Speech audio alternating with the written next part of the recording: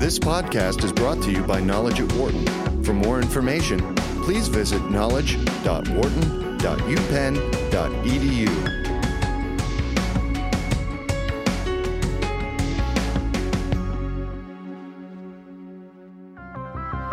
This is a Business Radio special presentation from the floor of the Wharton People Analytics Conference in Philadelphia, bringing together prominent data scientists, human resources managers, and members of academia to explore the use of data technology to enhance the work environment and create smarter managers and leaders. Here's your host, Professor Cade Massey. Welcome to the Wharton People Analytics Conference. It's the second year we're broadcasting here at the conference to bring you some of the top minds and ideas on how data can improve your organization and develop smarter leaders and better businesses. I'm Cade Massey, one of the hosts of Wharton Moneyball and Wharton Practice Professor of Operations, Informations, and Decisions. I'm excited to be here on the conference floor in Center City, Philadelphia, to bring you this exclusive look at the third annual People Analytics Conference. We have another of our morning speaker just sat down, rolled in here from his experience in the conference, Coleman Ruiz. Coleman is a former special operations. What's the right term, Coleman? You were we would call you Navy SEAL, but you don't usually offer that so readily. You were in the Special Forces, and you also were a trainer in the Special Forces, and you were also an advanced trainer in the Special Forces. Coleman Ruiz, welcome to the show. Thanks, Cade. Appreciate you having me. Yeah, I tend to use the term special operations more than using Navy SEAL specifically, because in broader audiences, there's a lot of different types of special operations across Navy, Army, Air Force, Marine Corps, and I think it's important for people to understand that there's a lot of similarities, for not people to just hear, oh, this guy's a Navy SEAL. Well, I worked with a lot of Army Rangers, a lot of Special Forces guys in the Army, combat controllers in the Air Force, and they all have a lot of similar characteristics. So when we're in this environment, I want people to remember that when we talk about special operations in general, it really scales across all the different service sectors. Okay. And that's important to remember, particularly at the People Analytics Conference. Well, and we were talking yesterday about this. It sounds like those different special forces are now in more communication than they used to be, and you're trying to learn from each other and figure out some common language for the way you develop these teams. Is that right? Yeah, as things, a couple different things. One, as I'll just say the wars broadly developed after 9/11, the way we work in special operations is so joint now and cross-functional across the service heads. Okay. Whereas years and years ago, all the guys in the Navy, you didn't know anybody in Army special operations. Well, we know we're so cross-functional across those service heads now. That's really important. Does that mean that you're actually operating together in some sense, or 100%. At least coordinating? Okay. No, in the same unit, in the field. In the same unit, in the same unit, in the field. In many cases. Can you give us an example of a unit that's multi? Yeah. So in SOCOM has, I won't use all the unit names here, but I'll give you an operational example. We might go out on a target. There might be 35 people in a troop that's going out to do something in the middle of Iraq or Afghanistan. In that troop, you might have, let's just use 30 as the number. You might have 20 active duty trained special operations, whether it's Army Rangers or SEALs. Also in that unit, you're going to have a non-SEAL radio operator. You're going to have a air controller who's in the Air Force. You're going to have a dog handler that's a professional in working dog. You may have an FBI agent that's an interrogation and negotiations expert. These folks are all going in the field together. They have different places in the field. They have different training, different responsibilities. Okay. But when I say we work jointly, it's physically together in the field. Mm-hmm. So something you talked about this morning was the importance of that coordination and how it increases over time. And the more advanced you are, the tighter you are, and the more tightly coordinated you are. Yeah. What have you seen teams do that facilitated that coming together or impeded that coming together? Yeah, the one major thing that impedes it coming together is training and rehearsals. If you have 4 or 5 multiple different units that are operating all around the country, we call in garrison, at home, and then you deploy those units and you attach them together. You have to be very careful with how you use those attachments if they haven't trained and rehearsed together. The units that work the best, whether they're stationed in Fort Lewis, Washington, somewhere down in Alabama, Virginia Beach, they meet places physically in the U.S. to train specifically together, and then they come together. It'd be like if you really wanted a killer People Analytics Conference, we would have gotten together 3 months ago, rehearsed it, trained it, and then came and delivered it. And that's not practical, but that's the kind of diligence that we have to put against some of these teams that we call mission-critical teams, as you know. Okay. Okay. So you mentioned analytics, and you're at an analytics conference. And what has been the trajectory of your interest in analytics, and what's an example of how you guys are using analytics to improve your teams? Yeah, that's a great question. I would say, gosh, as I listen to presentations here, I would say we're probably average to below average compared to academic institutions, some of these well-resourced businesses like Zappos and Googles in terms of how we look at analytics. But my interest started when I was a BUDS instructor. A BUDS instructor. Yeah, a BUDS instructor. BUDS instructor. BUDS, sorry, so that's the Basic Underwater Demolition. So okay. that's the training school in Coronado. I went back there in 2005 to be a first phase instructor. First phase is where we do Hell Week. After a number of years in the field, is that right? Yeah, from 99. I was operational from 1999 until 2003. Okay. Then I was a BUDS instructor, and then I went back to operations from 2006 to 2011. Jeez, okay. Yeah, and so when I was an instructor, you have some of these experiential trends. You see what folks do well, what folks don't do well in first phase, which is the most intense part of our training in Coronado. And we started to really work on correlations with what factors do we see when a person comes in and does it correlate to their success.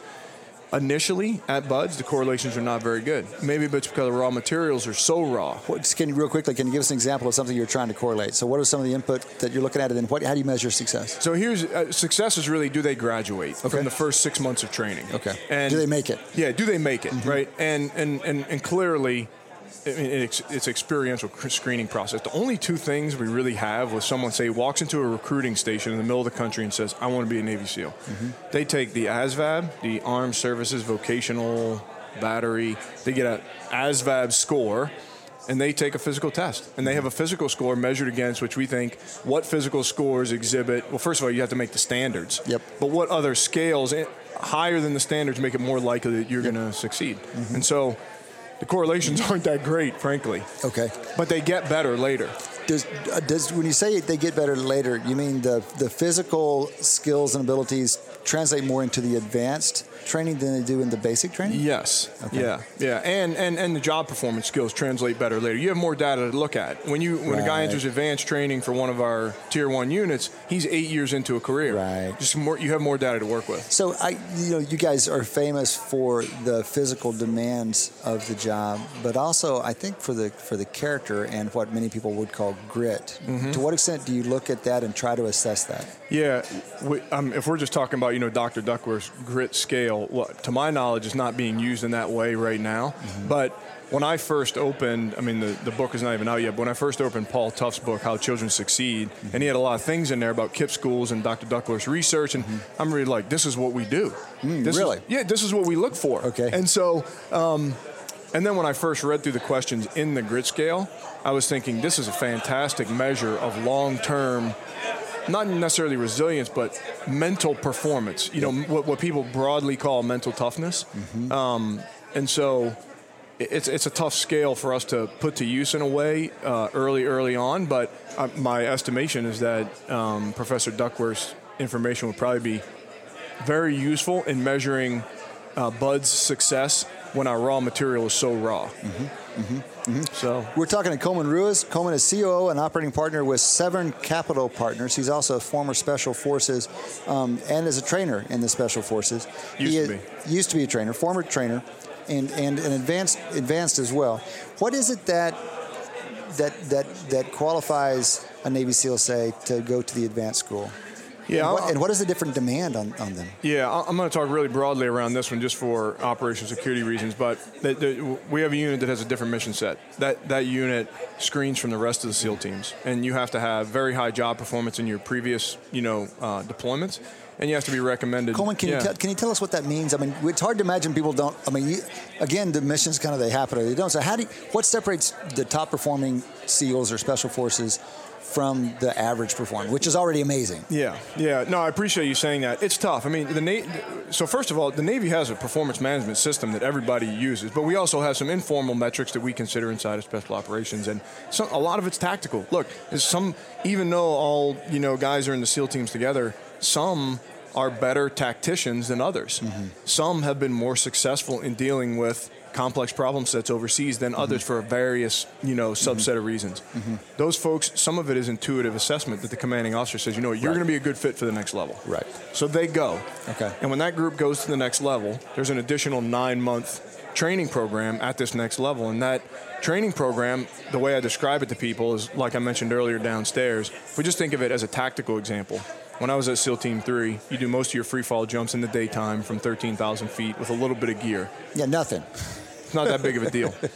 You do your jumps at this advanced unit at 25,000 feet with probably 60 pounds of gear on oxygen, on night vision with no lights. And so if you take that, Kate, across the organization's new problem set at this advanced unit, everything scales like that. Okay. And so when I use the terminology like see one, do one, I'm kind of being a little bit tongue-in-cheek, but you have to be able to see something, very rapidly assimilate that into your current skill set, and then use it at the next opportunity. If you can't do that, then you're going to be challenged by the pace of operations. Why? Because as I mentioned, Snowden's Cynefin model, we're dealing with complex and chaotic problem sets. You don't have time to sit down and analyze everything. That's for the experts to deal with.